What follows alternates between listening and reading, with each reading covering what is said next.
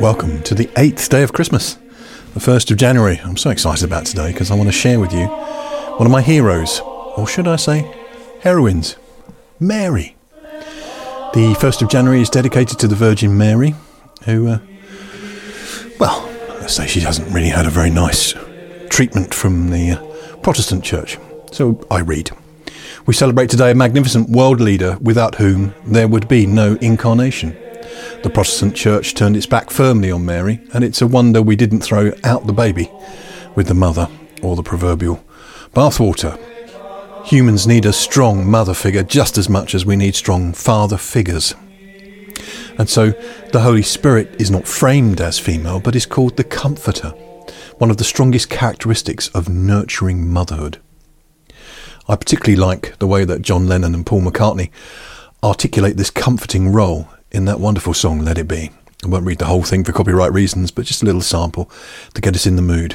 When I find myself in times of trouble, Mother Mary comes to me, speaking words of wisdom, let it be. And in my hour of darkness, she is standing right in front of me, speaking words of wisdom. Let it be, let it be, let it be, let it be, let it be. Whisper words of wisdom, let it be. And when the broken-hearted people living in the world agree, there will be an answer, let it be. For though they may be parted, there is still a chance that they will see. There will be an answer, let it be. Mary's rightfully our hero, both in the Protestant and Catholic traditions and the Orthodox traditions. She's the one who said, "Behold, the servant of the Lord, let it be done to me according to your word." There's a massive difference between Zacharias, and forgive me Zacharias, I think I said Zechariah in an earlier broadcast, who is struck dumb by the angel of the Lord because of his unbelief, or potential unbelief, and Mary, who receives with meekness the implanted word. There's this set of qualities that we find in the scriptures that are lauded by God, appreciated by God, and one is humility, another one is childlikeness, and another one is this unquestioning faith in God's commitment to our well-being, which is difficult to understand in a difficult world. Let's read a little bit about Mary. Luke's Gospel. Good news. Now in the 6th month, the angel Gabriel was sent from God to a city of Galilee named Nazareth, to a virgin pledged to be married to a man whose name was Joseph, of David's house. The virgin's name was Mary. Having come in, the angel said to her, "Rejoice, you highly favoured one. The Lord is with you. Blessed are you among women." But when she saw him, she was greatly troubled at the saying, and considered what kind of salutation this might be. The angel said to her, "Don't be afraid, Mary, for you have found favour with God. Behold, you will conceive in your womb and give birth to a son, and shall name him Jesus. He will be great and will be called the Son of the Most High. The Lord God will give him the throne of his father David, and he will reign over the house of Jacob forever. There will be no end to his kingdom." Mary said to the angel, "How can this be, seeing I am a virgin?" The angel answered her, "The Holy Spirit will come on you, overshadow you, and the power of the Most High will overshadow you. Therefore, also the Holy One who is born from you will be called the Son of God. Behold, Elizabeth, your relative, also has conceived a son in her old age, and this is the 6th month with her, who was called barren. For nothing spoken by God is impossible." Nothing spoken by God is impossible. Nothing spoken by God is impossible. "Behold, the servant of the Lord, let it be done to me according to your word." Then the angel departed from her.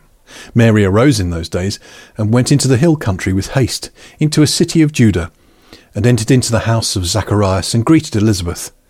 When Elizabeth heard Mary's greeting, the baby leaped in her womb, and Elizabeth was filled with the Holy Spirit. She called out with a loud voice and said, "Blessed are you among women, and blessed is the fruit of your womb. Why am I so favoured that the mother of my Lord should come to me? For behold, when the voice of your greeting came into my ears, the baby leaped in my womb for joy. Blessed is she who believed, for there will be a fulfilment of the things which have been spoken to her from the Lord." And then we get one of the most famous hymns of praise in the New Testament.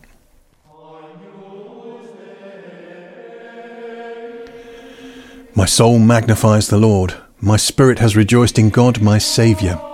For he has looked at the humble state of his servant. For behold, from now on all generations will call me blessed. For he who is mighty has done great things for me. Holy is his name. His mercy is for generations and generations on those who fear him. He has shown strength with his arm. He has scattered the proud in the imagination of their hearts. He has put down princes from their thrones and has exalted the lowly. He has filled the hungry with good things. He has sent the rich away empty.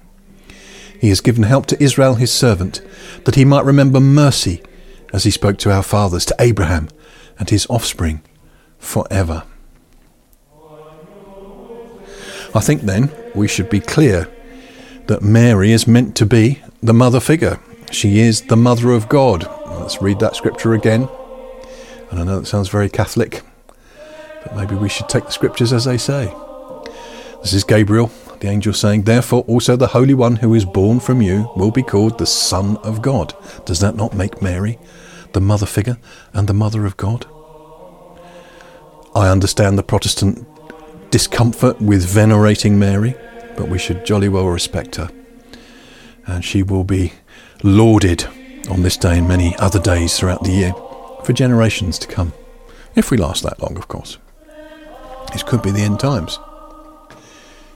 In Eastern philosophy, Guan Yin, and I'm not sure about my pronunciation there, so I'll spell that for you, Guanyin, takes the role as the sacred feminine. Her characteristics are kindness, compassion, and mercy. In the shrines and temples where she is celebrated, people allow their vulnerability to emerge, and they often weep openly. This is because at heart none of us has any resistance to kindness and unconditional love. As for me, I prefer Moomin Mama, with a kind word for every occasion, and also with everything we could ever need in her TARDIS-like handbag. She provides for her family and their friends. We all need mum, and perhaps we all need mummy. That fundamental mother comfort that reassures us that no matter what happens, let it be.